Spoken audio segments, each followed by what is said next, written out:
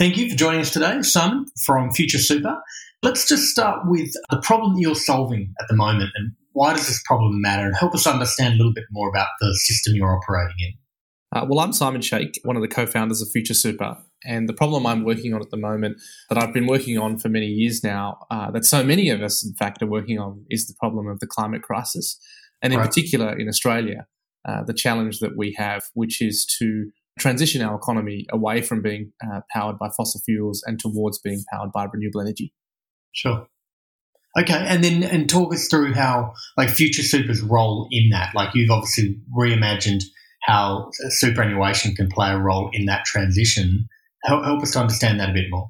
Australia's superannuation system is rapidly hurtling towards $3 trillion of assets under management. That makes it one of the largest pools of capital anywhere in the world. And what we know is that very little of that capital is in fact invested in renewable energy, but that only a fraction of it could fully fund the transition towards Australia's clean energy revolution. In fact, we did some research with the University of Technology Sydney that showed that just 7.7% of Australia's retirement savings invested in renewables between now and 2030 would be enough to totally fund the transition to 100% renewable energy. So at Future Super, that's what we're about, disrupting Australia's superannuation sector so that we can put more money into renewable energy and take it out of fossil fuels. Understood. And then, so at a systemic level, what's happening here is that there is an acknowledgement that the system that we have for, capital and the allocation of capital in and of itself is not necessarily wrong, but if we better hijack that system, for want of a better word, we can direct flows of capital into things that perhaps give us better aims. Is that sort of how that's the system, capitalism, and particular the retirement savings systems in Australia at the moment is fundamentally disconnected. And what I mean by that is that those who own the capital are disconnected from those who manage the capital. And so our hypothesis is that we can change that, and that the way we can change that is by engaging people with their money, getting them to switch their retirements, sending a message to the super funds they're leaving, a message that hopefully results in those super funds investing more in line with what their members actually want. Right. And it sounds to me a little bit like I'm sort of reminded by the whole kind of Tesla approach to batteries and saying we want the world to ultimately run on batteries and to be, powered by renewables in this example. There is much making that change, but also shining a light on how that could work in hope to encourage other funds to do the same. Is that sort of the role you're playing here as well? The way I think about our role as Future Super is twofold. First is to be the lighthouse, to show people what the cutting edge of impact investing can look like, and to democratise the lessons from that, but also to be the first domino. And that is to say that we're not going to change Australia's retirement system simply by getting everybody in this country to switch to Future Super. Our point is that we can convince other super funds to go on this journey. And the way we convince them is by taking their customers. It really is quite simple. That's the lever we have. At the end of the day, market forces can be honed and used and hijacked, to use your word from earlier, to drive us towards the change we want. And being that first domino is how we see our role. Yeah, that's interesting. And then, as I understand Australian financial services, and probably more broadly globally as well, retail, customers, apathy is a massive problem. Is that one of the big challenges that you face here, or what are the big challenges in growing what you're doing to impact the mission that you're ultimately trying to make? What's incredible is that the vast majority of Australians want to see their retirement savings used to fund the clean energy revolution, and they don't want to see their retirement savings being used to fund the expansion of the fossil fuel industry. So the Australian public are with us. So why doesn't this change happen overnight? Well, because there is an intention to action gap. When you talk to the chief investment officers or the chief executives of the big super funds, as we have done repeatedly over the years, the message you get is clear, and that is that we would only be driven by people actually shifting into those ethical options, and we've had them for years, and up until our launch and a few others who've come after us, there wasn't terribly many options on the market, and therefore there wasn't a huge transition happening. But it is happening now. We're not the only company involved in that transition, but the exciting thing now is that it's really fast growing.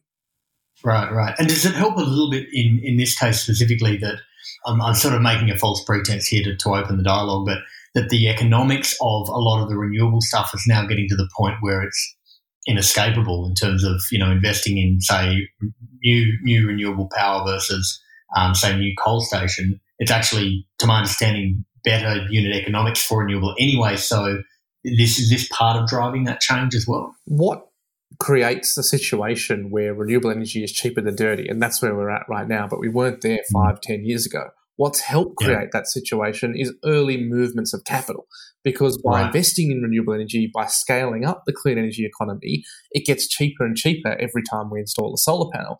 And that's because there's more scale and therefore the unit economics improves. But it's also because we learn more along the way. And as we learn more, we become more efficient.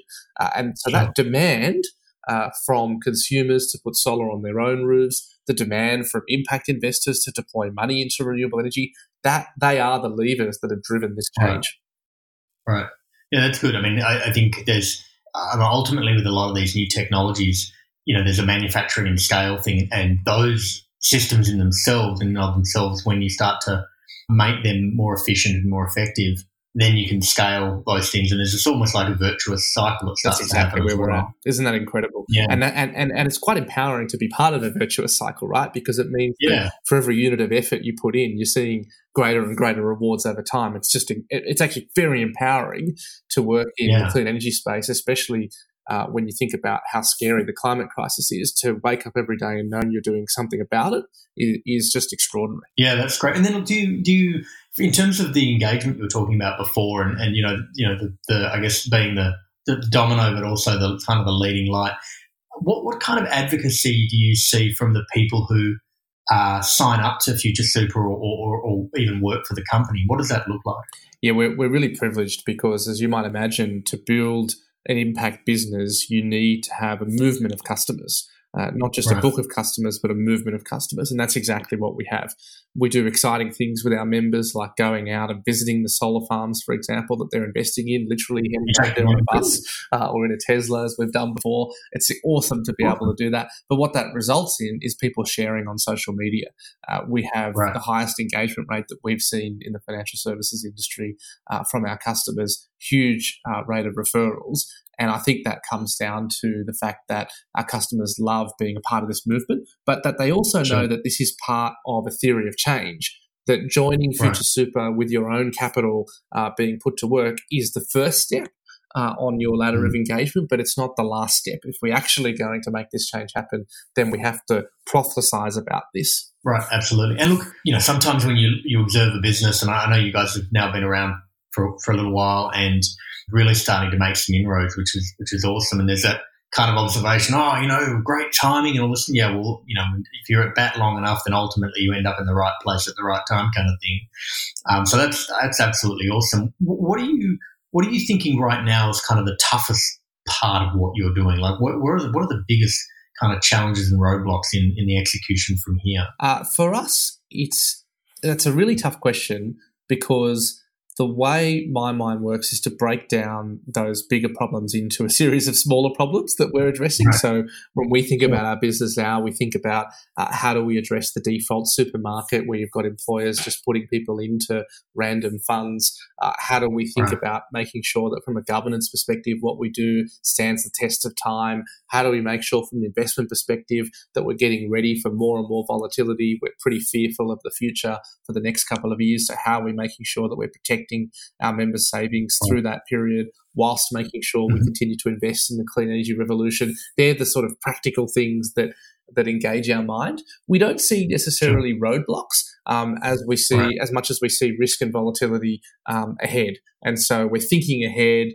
We're protecting our members from the risks that lie ahead. But at the moment, I must say, it's hard to use the word roadblocks because we're growing faster than we ever have before. We typically might see a few hundred people joining a month, but we're now seeing between 600 and 1,000 join a month. And so it's just the momentum that this movement has now is absolutely extraordinary. Yeah, and I think just probably to articulate this is something I know, and you're probably going to I'm going to need you to explain this a little better than I'm going to be able to. But Future Super is a superannuation fund, but in doing that, you've also created what is effectively managed funds that other funds potentially could pick up, to my understanding, and have also been then directly investing in other renewable projects presumably to offset some of that volatility. Have I understood that correctly? It's more. Yeah, I think that's a good way of putting it. There are various ways of putting that. But yes, when we thought about building Future Super, we wanted to do two things. One is put our own capital to work and the capital of our members. Right. And so we do that by investing in, as you said, solar farms, wind farms, battery storage projects. We also invest in mainstream companies like data centers, for example, that are putting solar on their roofs. I mean, there's a whole range of sectors within the economy that our members are exposed to. But in doing so, we have to create the product that sits underneath that. We have to help create the renewable energy investment opportunities. We have to create the listed equities products that allow us to invest in companies that are listed on stock markets and only invest in the good ones, not the bad ones, to put it simply. And so in doing that, we've tried to do so in such a way that people can also invest their non-super savings. We've also done so in a way that allows institutions to invest, other super funds to leverage what we're doing, copy it and run with it, because what we're trying to do here is as open source as possible, because that's what a revolution looks like. And that's what we're trying to do here, right? We're not trying to build the biggest business. We're trying to change the superannuation sector. And so that means that, for example, we partner with BetaShares, who build exchange-traded funds. That means that anybody can buy a bunch of the companies that we're invested in using an ETF that's listed on the stock exchange. That's the type of initiative that we do, not for our own cause, but in fact to help other people follow what we're doing with their own money. Well, I mean, the higher order cause in a manner of speaking. Yeah, exactly. It's interesting you do that as well, because if you think about the solar that we were talking about before, by getting to scale, then you get to have a bigger impact with the same underlying investment. And when you work out an investment strategy that is going to align to those higher order ideals of a fossil-free, economy, then you get to leverage that 5 times over, which is not so different to the solar power we were talking about earlier. I think at the end of the day, we have a basic philosophy, which is that we believe that companies that look after people and the planet will perform better over the long term. Right. And that's true for 2 reasons. One, it's true because it means that there's less risk often associated with companies that aren't out there treating their customers poorly or treating the environment poorly and therefore being regulated in the future. But it's also true because of the trend. The more and more people who consume sustainably, the better off the businesses perform who are exposed to that sector, the better off the investors are who invest in that sector. So if you're out there buying organic food, why shouldn't you invest your superannuation in the companies that stand to benefit from your own consumption? That's another virtuous cycle that we're very lucky to be exposed to. Yeah, and as much as anything, there's not just the underlying funds and the nature of those, but in some respects what the brand actually represents is something that people can then understand and translate into a bunch of actions that they can take, which might be to invest wisely or to rethink their own daily behaviours and, as you said right at the start, better connectivity to, ultimately the impact that they would like to have with their time on the planet and the funds related. Yeah, and it goes beyond finance. I mean, you and I have done some work together investing in energy startups, for example, other clean businesses, sustainable businesses. I mean, there's a whole economy out there.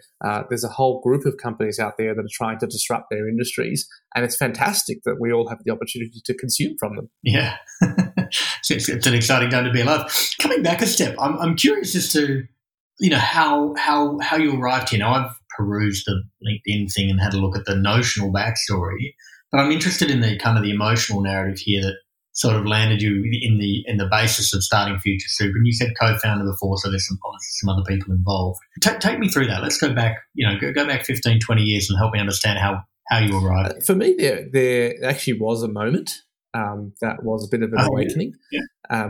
I grew up as the carer of my mother, who had mental health issues and an intellectual disability. And so that was something that early on in my life, obviously not now, but early on in my life, I felt both perhaps embarrassed or ashamed about. Certainly felt that I was different to other people. Of course, it turns out we're all different, something you learn over time. But I was sitting in high school listening to a speech from former High Court Justice Michael Kirby, who had gone to my school and sat in the very same hall that I was in as a student at that time, him now as a public speaker and an advocate. And he spoke about his own time as someone at that high school hiding his own sexuality. And whilst what I was hiding, which was my own family life and upbringing, was different, I had the same awakening listening to him that I imagined he had at some point in time, which was to realise that we could be part of something bigger if we all started to open up to each other. Now, that didn't happen immediately for me, but some months later, Justice Michael Kirby was in the news because Senator Bill Heffernan, former senator, I think he's gone now, Bill Heffernan, certainly not in the news anymore, had made these outrageous allegations about Justice Kirby and the use of Commonwealth government cars, some sordid allegations. And I just thought that was outrageous. And so I thought, well, what am I going to do?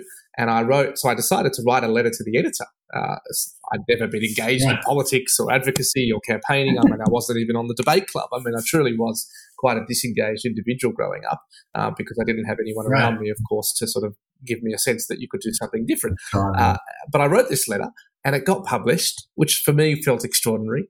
And Justice Kirby came back to the school some months after that and we gave a talk together to school. And I got to meet him. He said, thank you. Even though it was this tiny action, it made me feel part of something bigger, part of all the other people who were writing letters to the editor, part of all the other people who were ringing Talkback Radio, part of all the other people who were fighting back against what was a conservative narrative. And so that was my first little taste of agency.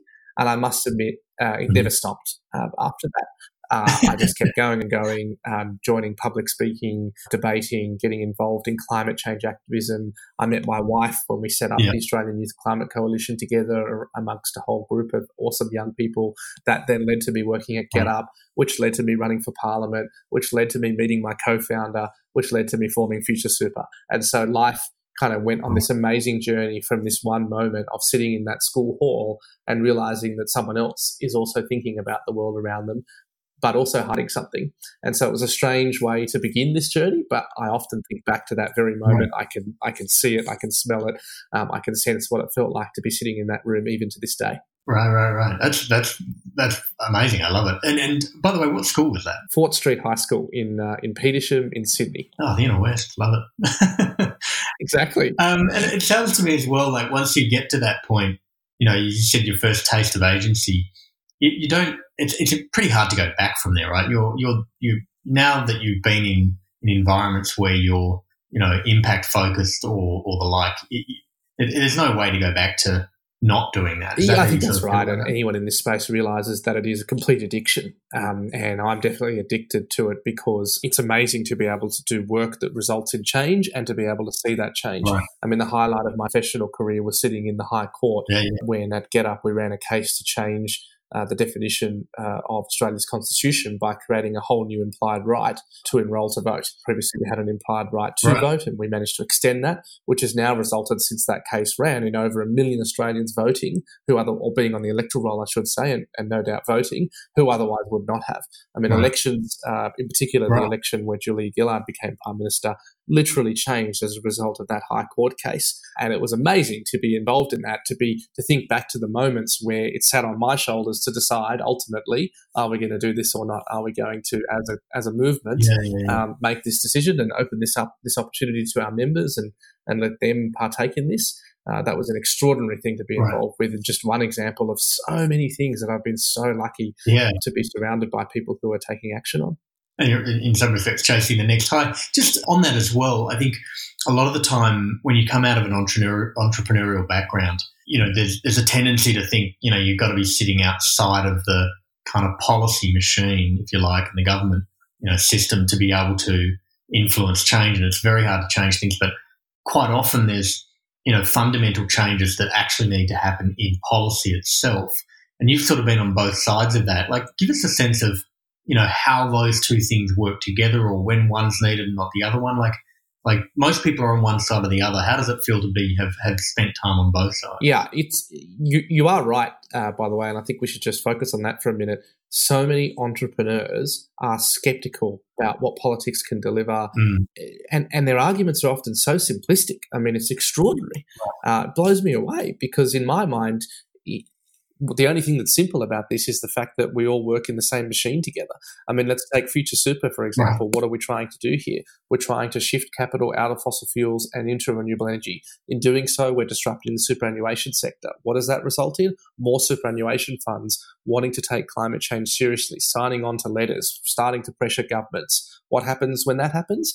It becomes normalized, the idea of taking action on climate change, so more businesses sign up. What happens when more businesses sign up? The big lobby groups like the Business Council of Australia begin to support action on climate change. What happens when that happens? Governments start to say, well, the business community wants action on climate change, the farmers want action on climate change, the voters want action on climate change. So what happens, or what will happen in the future? Inevitably, we'll see bipartisan action on climate change as well. What happens when that happens? We have more investment opportunities as super funds. I mean, the fact that I know this stuff sounds a little bit flippant, but the reality is we all work in the same system together, and there's different levers at different times. Right. And so to me, it's extraordinary, the idea that as entrepreneurs we can ignore politics. I mean, that's crazy. What we need is more entrepreneurial thinkers inside politics, because at the end of the day, we're all in one earth, one planet, one country. And again, I know it sounds a little bit flippant to say, but I really believe that that the idea that there is some dichotomy between the two is completely false. Yeah, no, I totally agree with this. I just think that you know, there's sort of I remember I had a job when I was about 18. I was working, I think, for the Ministry of Justice in Perth, using my very scant accounting skills that I was still learning at the time, and it lasted about 6 months. It was challenging, you know, in an environment where you want to move fast and you want to break things and you want to be, you know, courageous and just make decisions. It's hard to operate in that environment. But I think, in so far as someone who's purpose-led, not having an awareness of the way policy works and the way that policy can impact the change that you're ultimately trying to seek is at your own peril, I think. Yeah, absolutely. Yeah, absolutely. Okay, that's super fascinating. So, just thinking more broadly, so you know, your Future Super's focused on Australia, $3 trillion worth of investable. So, shifting the needle on that is more than enough impact. That's a you know, would be a huge change to make in and of its own right.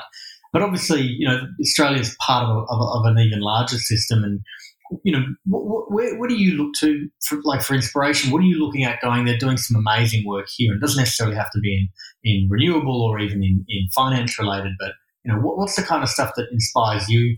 Right now, I think the most inspiring thing we're seeing in the world is the mobilisation of young climate activists. Led by Greta Thunberg, for sure, as the most inspirational individual, I think, in my lifetime.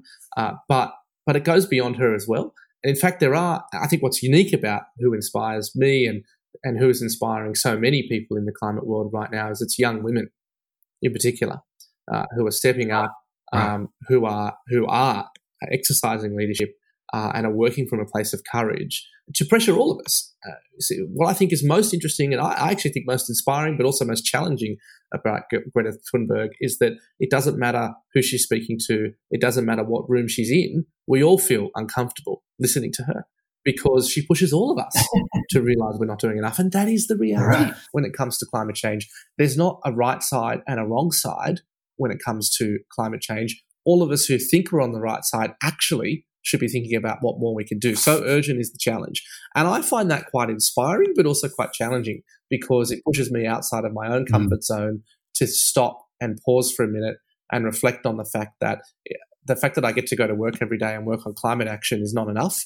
It has to be something in our homes as well. The way in which we live our lives, the way in which we do our politics, the way in which we challenge our friends and families to do more, to participate in the revolution that is happening. All of that is part of taking action on climate change. And so I have been both inspired and challenged by her, but also by the young climate activists in Australia and around the world who are now leading this movement and frankly should be leading this movement. Yeah, I mean, ultimately it's a world that will be inherited by people younger than you and I. And I think, but I actually think that's not necessarily the reason. I mean, the reality is the world's being impacted hugely now. There are literally thousands of people dying every year as a result of climate change right now that we often don't talk about. Why am I inspired by these young people being at the centre of this movement? Because they work from the very place that change comes from, and that's naivety. Right. It's courage. I mean, these things are critical when it comes to change. Most entrepreneurs are quite naive, and it's an important trait in my view. Right. I mean, any rational person would not say, hey, let's go and set up a superannuation fund, disrupt the superannuation sector and drive the clean energy revolution. I mean, on many levels, that's just an absurd proposition and frankly, a bad idea. And an unlikely to succeed idea. Only someone who works from a place of naivety can do that. But that leaves our system as we get older, unfortunately. And so to have young people leading the climate movement means that we're going to have a more entrepreneurial, outcomes-focused climate movement. Yeah. It's interesting that you talk about naivety because one of the things we talk about here at Shape the System is this idea that curiosity is kind of it begets change. This idea that, when you sort of ask the question, I don't know why it doesn't need to work that way. It could work this way, and then try it, and then that follows on from that an idea to go in and look at something and understand how the thing is set up to work the way it does, as a way of debasing it or reinventing it or blowing it up from the inside. And I think it's interesting because naivety sort of posted this idea of, well, I had no idea it couldn't work that way, so I just did it this way instead. And I think you're right. I think there's a childlike naivety that you have that perhaps gets less and less. But curiosity is something that I think as an adult you have the option to maintain and walk around looking around all the time is kind of a fun way to live your life, and you get to a lot more happens when you take that approach sometimes. Oh, yeah, I think that's right. I mean, fundamentally, what does an entrepreneur do? I think an entrepreneur connects the dots, connects ideas, people, systems that otherwise haven't been connected before. They rarely, scientists do, but they rarely create something truly new from absolutely nothing. It's generally the combination of thoughts, ideas, people, processes, systems, funding, whatever it is that have never been connected before. Right. And so I do think your point around curiosity is right. What I tend to do and what I bring to my team and work with my team on is trying to break down problems to first principles and challenge the assumptions that otherwise we make. When a lot of the time we make these bold and broad assumptions, this system works like that, whereas actually we can only move forward when we break down that sentence into, well, what do we mean? Right. What we mean is A leads to B and B leads to C. Well, hang on a minute, why? So I think you're right. I think it also goes along with skepticism. Sure. A healthy sense that those who came before us maybe didn't get it right, which again I think is linked to both naivety and arrogance. But I think the right dose, the right mix of naivety, curiosity, arrogance comes together and creates something new and different, and hopefully something better, but not always something better. They sound like the opposite sides of a four-sided coin, if that's even possible. Yeah, exactly. Just on that, I think we talk to a lot of kind of very kind of purpose-led people, as you would imagine, in this show. One of the things that I guess I have to ask is that I think I see this and I observe this in people who are quite purpose-led generally, is that this thing, as you've articulated earlier, becomes quite consuming, all-consuming in a lot of respects. How do you, just in your day-to-day, how do you offset that with some degree of balance, or how do you stay peaceful in all that, I guess? I think it's worth focusing on what the problem is there for a minute. The problem is that we have unlimited opportunity. And my wife and I are both in this category where every minute of every day, more doors open and very few close. People approach us all the time with amazing ideas, and we know that if we can connect them to this person and if we can help them with this piece of advice and this piece of funding, then all of a sudden we can reimagine the disability housing system, or we can create a whole new form of solar-powered battery storage connected systems, or whatever it is. Every day, it's unbelievable, and it seems to only get more and more every day. It seems that there's this tipping point you reach where the only thing limiting how much change you can make is how much time you have in the day. And so I get why you're asking the question, because it can be very difficult not to just keep going and going and going. I mean, I see it with my wife, who's on the computer before I even wake up. It's extraordinary. But I think for me and for both of us, what grounds us is having a child. Right. There's really nothing like a 4-year-old to make you be 100% present. Yeah. That presence and the chaos that a 4-year-old brings ultimately brings peace, even though it doesn't sound like it would, because it focuses the mind on the present. And so I think that peace can be tranquility, but it can also be presence. And I choose with a 4-year-old to go for presence over tranquility. Totally understand.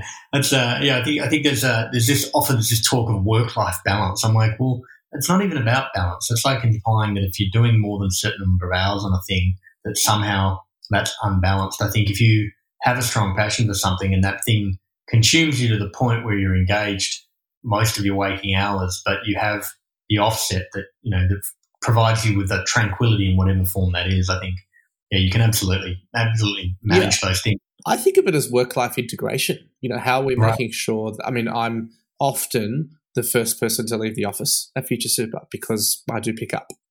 And so, great, I don't have a problem with that. It means that my work is integrated, but equally, it's not like I'm not doing my 8 hours a day and then some, right? Yeah. I think that's part of a lot of what's happening now, which I think is great, is that we're challenging the notion that we have to be seen at work to be working, or that we have to be seen by others for our achievements rather than just cracking on and achieving them. And again, I find parenthood awesome in that respect because, you get very focused on the outcomes and very focused on being efficient. Any metric that is vanity in form falls away pretty quickly. Yeah, absolutely. And a 4-year-old will pick that in an instant. Yeah. Hey, just one thing specifically with Future Super that I think might be useful to people listening generally is this idea of B Corporation. Future Super is a B Corporation, is that right? Yes, that's right. I'd love to understand a little bit of how you've done that and how that's worked out for you, and just in terms of don't have to go too deep, but just informationally generally. Yeah, so Future Super is both a B Corp, which we've been for a few years now, and also voted by B Corps, I shouldn't say voted, but nominated by B Corps as best for the world. Right. And that's all done on a scoring system. Yeah. It means different things in different countries. In the US, there's specific legislation that allows you to be a B Corp. In Australia, it's more about the policies and procedures you put in place to make sure that you're both impact focused in the work that you're doing, but also internally that you're running your business in an ethical way, in an impact-focused way, in a way that understands that we exist for more than just profit, in a way that tries to bring stakeholders together. For us, becoming a B Corp did not change what we're doing. Becoming a B Corp was recognition of why we existed and what we should be doing. Right. But what it has done for us, most importantly, is opened up a whole community of other organisations who we've done amazing work with. And I think when we became a B Corp, we had no idea just how good it would be to be part of a community of other people who are also thinking about how do we treat our people well, how do we advocate for the change we want to see, how do we raise money from impact-aligned investors, how do we be philanthropic with our resources. Doing that in a structured way within a community is fantastic. Amazing. Love it. I've probably got one final question, which is, I guess, directed to you and to maybe the former version of you, and trying to understand that specific experience that you had that led you into this vocation or this lifestyle or whatever the right word is for, really where you find yourself today. How would you sort of describe that to someone who may not be sort of getting up and thinking, well, as what is it that I could be doing? Can I change the course of my own life to then direct myself into far more impact kind of orientated activities? Yeah, I think it goes back to the point we talked about earlier around addiction. I mean, how do we know addiction? Yeah, addiction. How do we know that we are living our best lives? Because we wake up every day wanting to do more and more of it. And to work for purpose is exactly that. To know that you've got a theory of change, that you've intellectually thought about what you're doing and why it's greater than the sum of its parts, but also to know what your personal values are and where your heart comes into your work, how you work from a position of knowing that you love what you're doing because you're bringing your best self to it. That's exactly what working for change allows you to do. And I just think that if anybody's out there not totally ingrained in the process of making this world a better place, then trust me, you'll love it. Take the first step and you'll never look back. Love it.